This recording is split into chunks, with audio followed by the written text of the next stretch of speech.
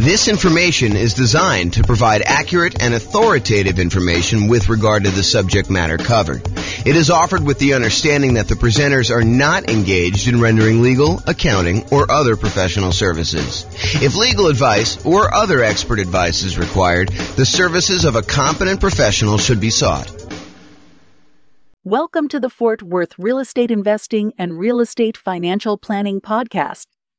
Learn all about investing in real estate in Fort Worth, Texas, with a combination of real estate financial planning and modeling with numbers specific to Fort Worth, plus syndicated, more generalized recordings of live and pre-recorded real estate investing classes, not all of them specific to Fort Worth.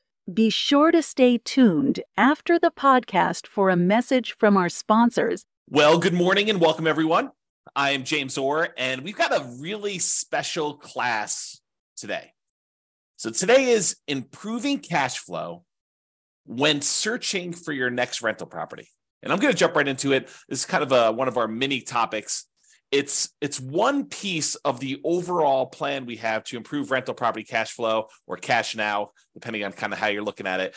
But this one is really this first section here when you're searching for the property. There's different classes we're going to do on when you're financing a property, different classes we're going to do when you're trying to optimize which strategy to use, different strategies, different cash flow improvement strategies we have when you're trying to improve your property itself. Different ones you use when you're utilizing marketing in order to get your tenant or tenant buyer in the property, different things we do when we own a property, and different things we do while we're renting the property. But today we're going to focus on searching for the property. So let's jump right into it. These are the areas that we're going to cover today. We're going to talk a little bit about selecting the right real estate agent. And it's probably not what you think it is, but we'll talk about that. And then we'll talk about locking or floating your mortgage interest rate. We'll talk about searching for less expensive properties, searching for pretty properties, which is counterintuitive, I think, to a lot of folks. And then searching for properties where the seller is offering seller concessions. And I'll go through some math on that for you. And then we're going to talk about searching for all the different creative financing strategies, like owner financing or wrap financing or subject to or assumable loans or installment land contracts or seller financing. So we're not going to teach an entire class on all those different types of creative financing, but I'm going to mention to you some of the benefits of basically searching out those creative financing strategies. So remember, the focus here is we're thinking about you as buying a rental property in the next 90 days, one that's going to move you toward being financially independent, even though prices may be really high, interest rates may be really high, and rents may be lagging. And so how can we do that to make it more profitable for you, safer, easier, with less risk? So we're going to really look at those things now. So let's talk about agent selection. I think a lot of folks, when I say agent selection, are thinking to themselves, maybe my real estate agent will help me buy the right property. And I think there's a part of that that's true. So you could go find an agent that's going to help you find a property that has a better ratio of rent to price, or a property that's going to have better rent appreciation, which overall is going to give you better cash flow in the long term, or one that's going to be in a part of town that's likely to appreciate a little bit better than another, or one that's going to help you avoid some costs or help you negotiate better and get a better price. I think all of those things are true. But one thing that I do want to focus in on is this idea that in some real estate markets, there are some real estate agents, and it's not everyone, but there are some real estate agents who will voluntarily rebate part of their commission back to you at closing. So imagine for a minute that you're going to go buy a $500,000 property, and the real estate agent is going to be paid by the seller in a lot of cases, but not always, but a lot of cases they're going to be paid, somewhere between 1.5%, 2%, 3%, 3.5%, 4%. It's all negotiated, but in a lot of cases, they're going to get somewhere in that 3%-ish range in order for helping you buy the property. And they're usually paid by the seller's real estate broker via the real estate seller. So if you think about it that way. But in some markets, the real estate agent who is helping you buy is willing to say to you, hey, look, I'm willing to pay you a rebate of my commission that I'm earning on helping you buy the property. So they may go in there and they may earn, 3% of a $500,000 property, $15,000. And in exchange, they're going to give you back 1% of the purchase price, or in this case, $5,000 to you at closing. So once you close on the property, they're going to get $15,000. They're going to take part of their $15,000 and give $5,000 back to you. And this is all negotiated, right? Like some real estate agents will offer this up front. It's kind of like their program. Some real estate agents, you can negotiate getting a rebate back of their fee. And so it's just something to think about. So what I want to talk to you about is why this might be in a cash flow improvement. At first, you might think, well, I'm just getting part of my down payment back. Well, sort of, right? And I think that's true. You are getting part of your down payment back, part of the money that you had to come up with in order to buy the deal. But if you think about it in terms of how it improves cash flow, you might think about it this way. So it's almost like if you got $5,000 back on a $500,000 purchase, it's almost like getting $400 more per month back for a year, plus a little bit more. I mean, $400 per month for a year would be $4,800, and you got $200 extra. So it's really like getting $400 more back. And then at the end of the year, maybe rents have gone up a little bit, and you're not. If you were $400 a month negative, then maybe rents go up a little bit, and now you're not quite as negative after that. So you could look at this as offsetting some of your negative cash flow if you've got negative cash flow on your property. Ideally, we're trying to get you to the point where we can improve it all these different ways where you have very little or no negative cash flow or significantly positive cash flow, depending on your market conditions and where you are and what you're putting down and what your strategy is and how you're doing all this stuff, because a lot of it's variable. But ideally, if you were buying a property and let's say hypothetically it had $400 a month negative cash flow, but you're able to get this $5,000 rebate back from your real estate agent, then for the first year, you're kind of break even. And then after that, maybe rents have gone up. Maybe maybe you're renting a $2,000 a month property or a $3,000 a month property, and maybe rents go up by 5%. I mean, I think that's probably a pretty aggressive growth rate, although we've seen more than that recently. But I think over a long period of time, that 5% per year is pretty aggressive. But if you got 5% on a $2,000 a month property, if I'm not mistaken, that's $100 a month. Now your cash flow is not $400 a month negative; it's only $300. And if you're on a $3,000 property, 5% improvement in cash flow. If I'm doing my math right, is $150. Now you're not negative $400, you're negative $250. So this could help get you over that first year of offsetting some pretty significant negative cash flow. Or if you have positive cash flow, it's a way to improve cash flow for the first year, if you think about it that way. Or a totally different way of looking at this, which I think is the one that most people are not finally attuned to, is you could take that $5,000 and instead of applying it directly to offset any negative cash flow or improving cash flow in that first year, you could say, I'm going to take that $5,000 and I'm going to use it to buy down the interest rate to improve cash flow on the loan I'm getting. Now, you may need the $5,000 upfront to kind of pay this to the lender when you go to closing, but you're getting it right back after you close as a rebate from the real estate agent in this example. So you may put up $5,000, buy down your mortgage interest rate, knowing that after closing, you're going to get $5,000 from your real estate agent, which could help offset the money you had to put up to do that. So how much improved cash flow will buying down the rate for $5,000, how much will that improve cash flow? Let's take a look. So this is a sheet that one of the lenders I worked with locally here, his name is Matt Weaver with Excel Financial, but he just sends over a sheet showing you kind of what rates are. And this happens to be the rates that he sent over earlier last week. And so I just pulled it up. It happens to be for a $500,000 property for a well-qualified buyer. I believe they're putting 5% down. So this one shows you, I'm not going to go into all the detail. I probably should do a whole class on how to analyze these. In fact, I think it's on the schedule for doing financing. So this one, though, shows you basically how much you had to pay in order to get an improved rate. So this shows you what your interest rate is. So if you decide, hey, look, I want to get the rate from my lender by not putting in any extra money. Like you could go to lender and say, look, what are my rate today if I don't pay you any extra points or extra fees? And they'll say to you, well, it's somewhere between 6.75 and 6.875 is what the rates were at this particular recording. And they vary all the time. And the amount you pay to buy down these things vary all the time. I should mention that too. But right now, if you take 6.875, you're going to get a small $618 credit at closing from your lender. Okay, so you'll get a credit. If you decide to pay $741, you could get 6.75. But what's interesting is if you choose to pay, a little bit more than, $4,000 and change, basically it's this $3,867 plus this 618, you can go from having a payment of, so whatever that is, $4,000, it's less than the $5,000 you're getting as a rebate. You could go from having a payment of $3,120 to a payment of $3,002.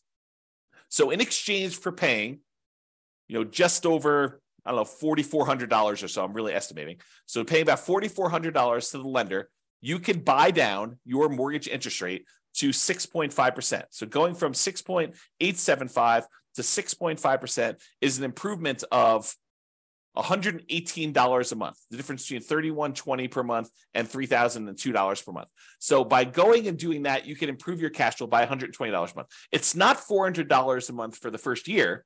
It's $118 a month for 30 years. Now, that might be an interesting way to improve cash flow.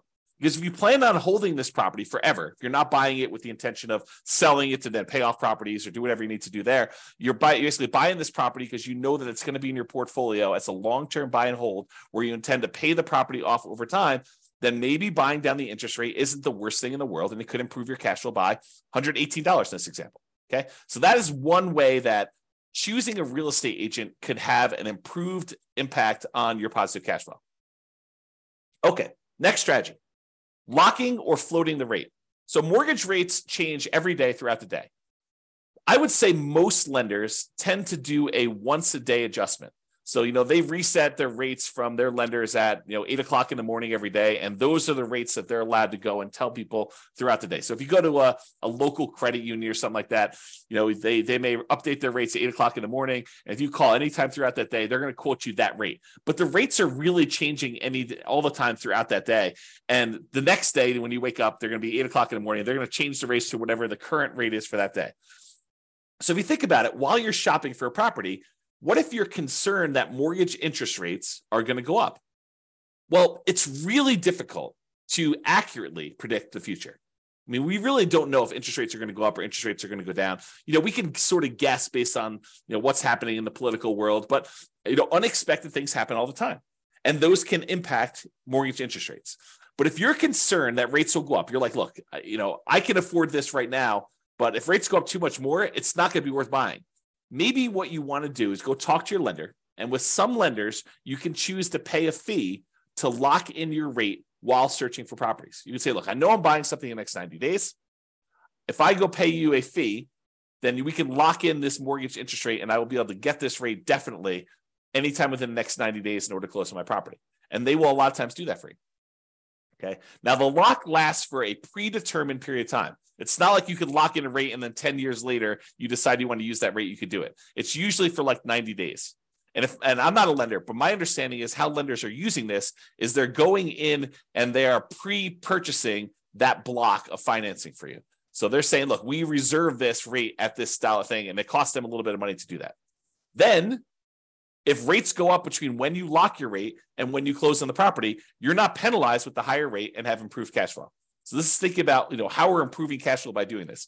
So you do that. If rates go down though, like let's say you lock in a rate and then rates happen to get better while you're under contract, some lenders will allow you to take advantage of some of the drop, not usually all of it. So if rates drop by half a point while you're under contract, they may only give you half of that.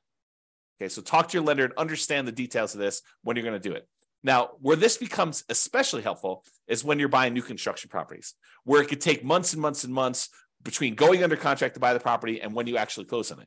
So imagine you go under contract and the builder tells you, okay, this is going to be a 9-month build time. The property will be ready 9 months from now. Well, a lot can happen to interest rates between when you go under contract and you think you know what the monthly payment is going to be, and 9 months later when you're closing on the property and they're delivering it to you, and rates are very, very different between then.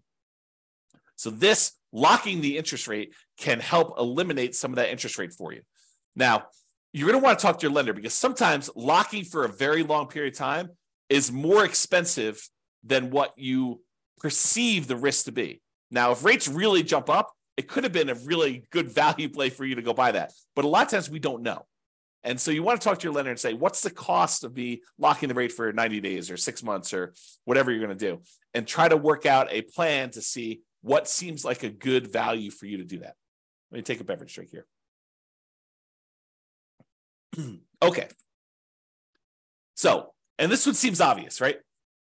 The strategy of looking for less expensive properties. In theory, you think, hey, searching for and buying a less expensive property often means that the monthly payment and the taxes and the insurance on that property tends to be a little bit lower. So if you're able to get similar rent for a lower priced property, that can improve cash flow. And I agree with that. As a really, really rough rule of thumb, for every $10,000 less of an expensive property that you buy, it saves you about $50 per month less in mortgage payment.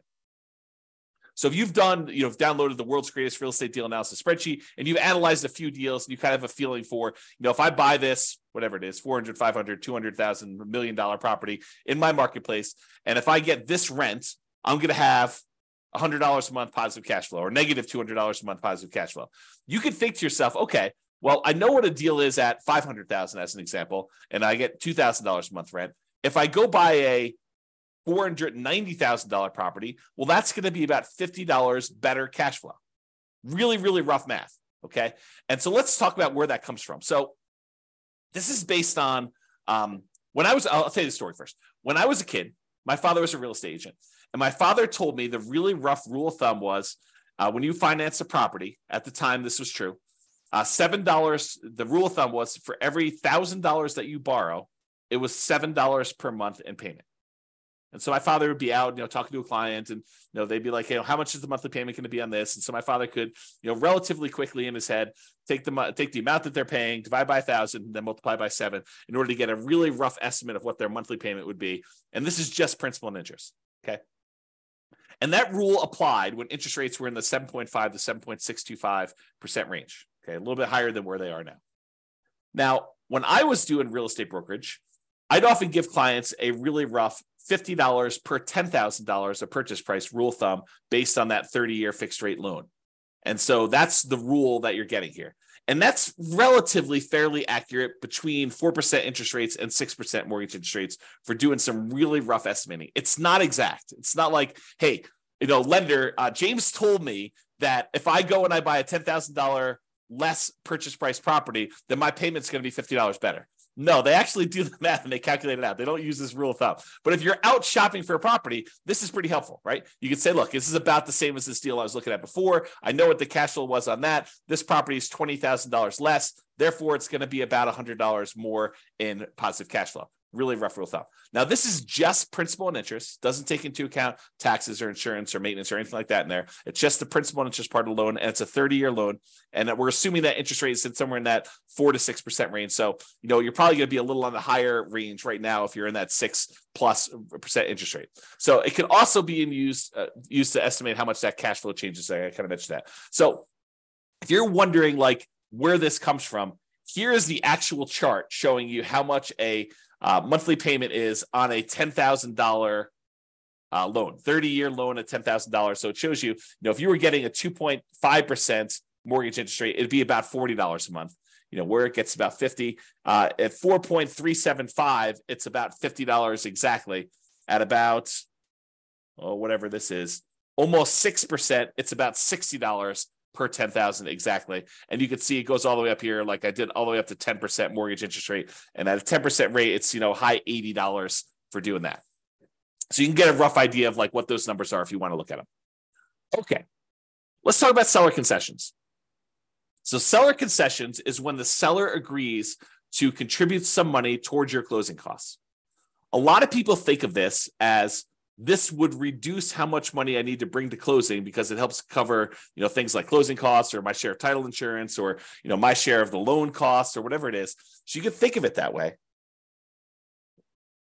But you can also think of it as a way to reduce your mortgage interest rate. Remember we talked before about getting a rebate from the real estate agent and being able to buy down the interest rate? Well, you could use seller concessions in order to buy down the mortgage interest rate in order to improve cash flow. So let's say you're prepared, you've got enough money to do your down payment, you've got enough money for all your closing costs, and now you're thinking, okay, I really want to improve cash flow. One way to improve cash flow is to say, I want to look at properties where the seller is offering some type of seller concession, which will allow me to use the money they're giving me to buy down the interest rate by whatever amount that was. So if you remember from the real estate agent rebate example, we talked about a $5,000 kind of buy down, a rebate would allow you to buy down the mortgage interest rate such that your improved cash flow by $118 per month for the entire 30-year period. So if you're able to get a seller to contribute $5,000 toward your closing costs, you can improve your cash flow by $118 by taking that money and buying down the interest rate with it. So maybe you want to search for properties where the seller is offering seller concessions. And we haven't talked about it because we're not talking about making the offer yet, but this can also apply to when you're making an offer.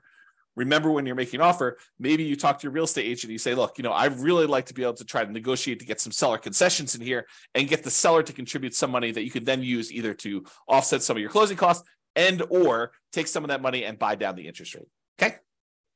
All right. Let's talk about pretty properties, kind of building on this theme. So I'm going to kind of walk you through an example here that may be counterintuitive, right? Because I think a lot of real estate investors, they think that, buying a property that needs a little work and capturing a little sweat equity is a better deal. For example, let's say you can go find a property that needs $10,000 in work, but you could buy it for a $30,000 discount. So if you think about it, you're going to go in there and you're going to find a property.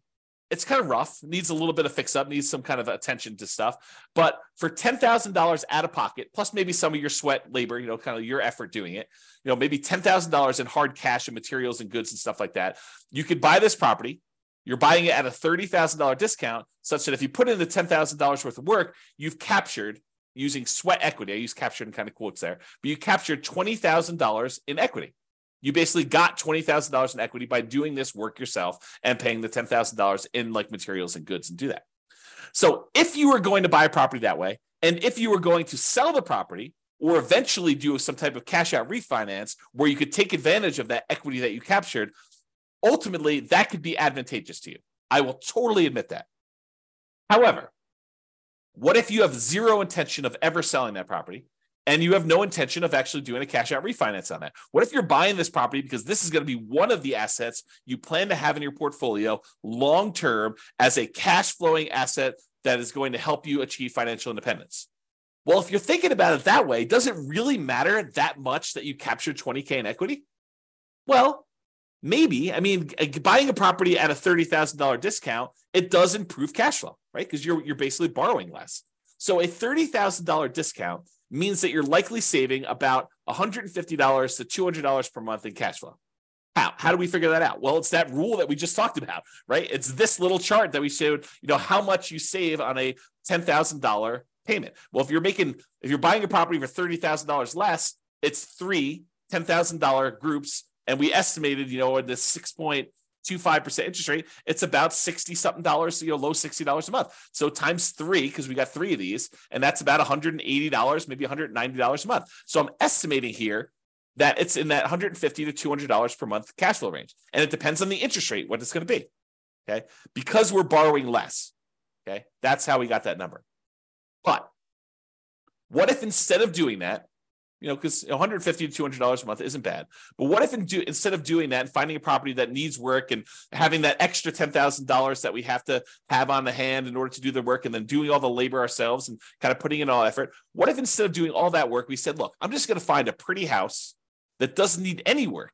And I'm not going to worry about getting a discount. I'm just going to buy a house that looks nice, is ready to go, it's rent ready, or I'm ready to move in and live there for years and no matter, whatever we're doing there. And I use that $10,000 that someone else might use to do the work and capture $20,000 in equity. And I'm going to take that $10,000 and instead of doing work, I'm going to buy a pretty house and I'm going to use that money to improve my interest rate, to buy down my interest rate instead. What does that do for cash flow? Well, that's interesting. So using that same chart I got from my lender, instead of using the $4,000 or so that I used before when we had that rebate from the real estate agent, I said, well, I could pay about $10,000 as a discount. And that improves my interest rate from, somewhere in this 6.875 to 6.75 all the way down to 6%. So I bought down my interest rate for a 30-year loan for the entire duration of the loan. It's not a temporary buy down. This is a buy down for the entire loan. But I do that, and now my payment goes from $3,120 a month to $2,848, an improvement of $272 per month. Now, before, if I had done the work, I would have had more equity. But what does equity do for me? If I'm keeping the property long-term to buy and hold, it doesn't really help me at all, right? It does improve that cash flow because I bought it for $30,000 less. But instead of taking that $10,000 to capture $20,000 in equity, I took the same $10,000 and I've now improved my cash flow by $272 a month instead of about $180 a month. So it's almost $100 more improved cash flow by doing it this way. And you bought a pretty house, you didn't need to do any work. I don't know. Seems like it's something to consider. So talk to your lender about buying down the interest rate and how much it would cost and run the math and say, Is this worthwhile doing? All right, let's talk about some creative financing stuff.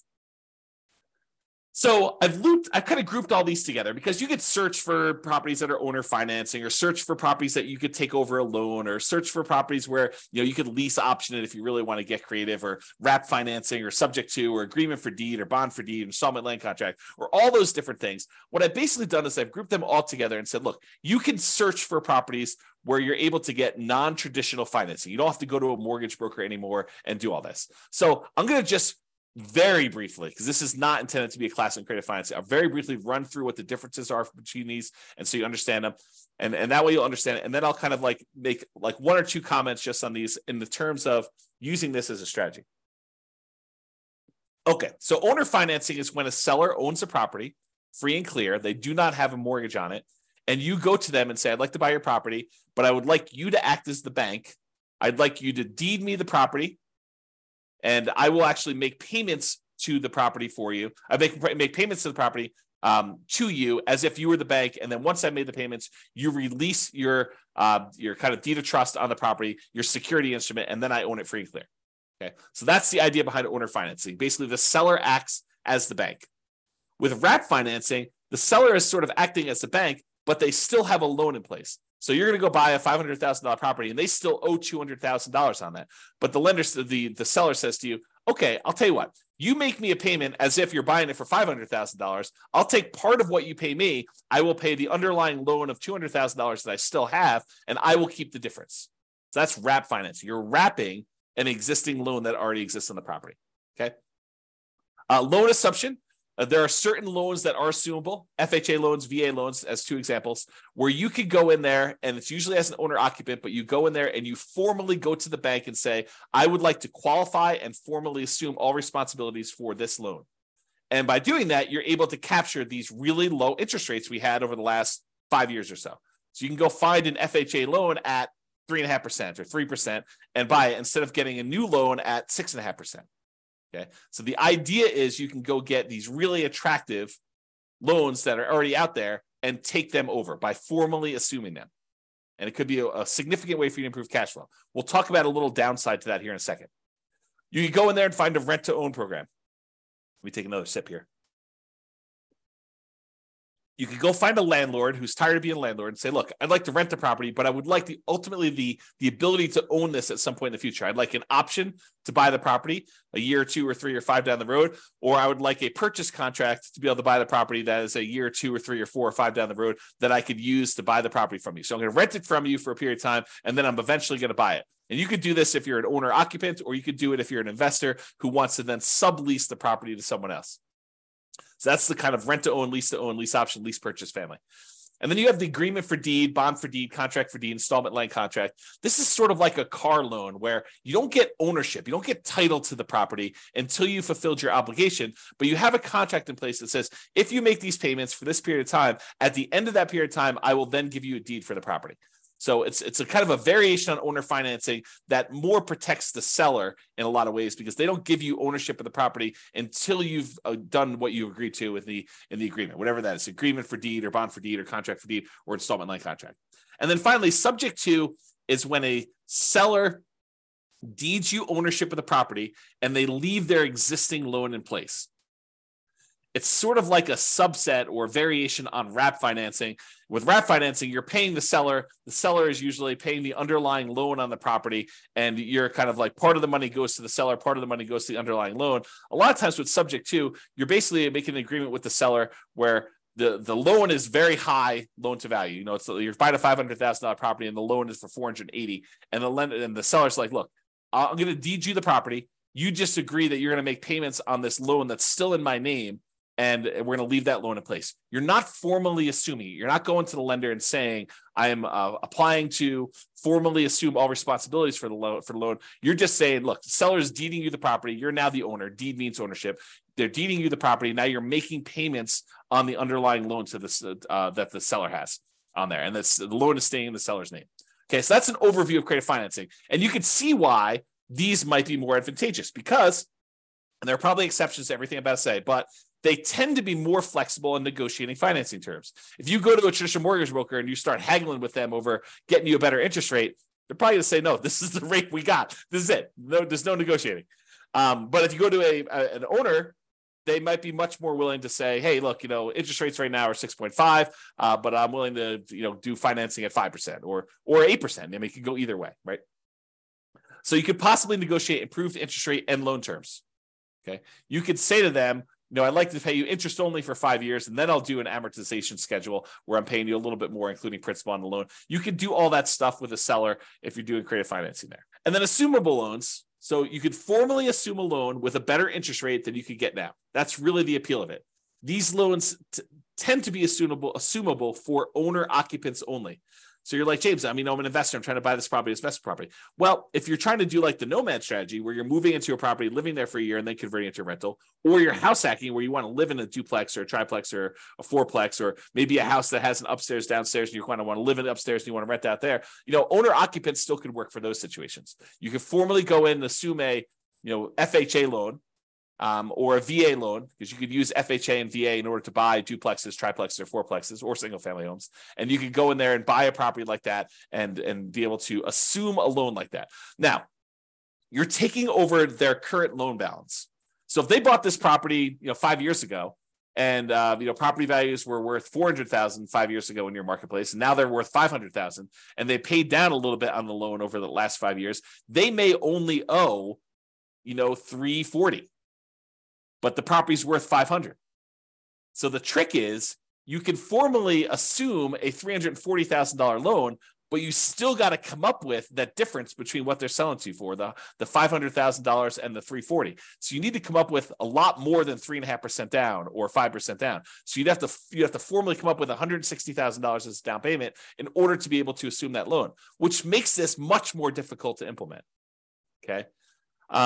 So maybe you could structure it where you get the seller to agree to some type of owner financing, but a lot of times the lender will not want you to assume a loan with owner financing with a seller second mortgage in place either. So you want to talk to you about that. All right. So those are all the strategies to use when searching for properties. And optimizing cash flow is not something you only focus on after you own the property. A lot of people think, I'll worry about optimizing cash flow after I bought the property. Well, you're eliminating some of your choices and options if you do it that way.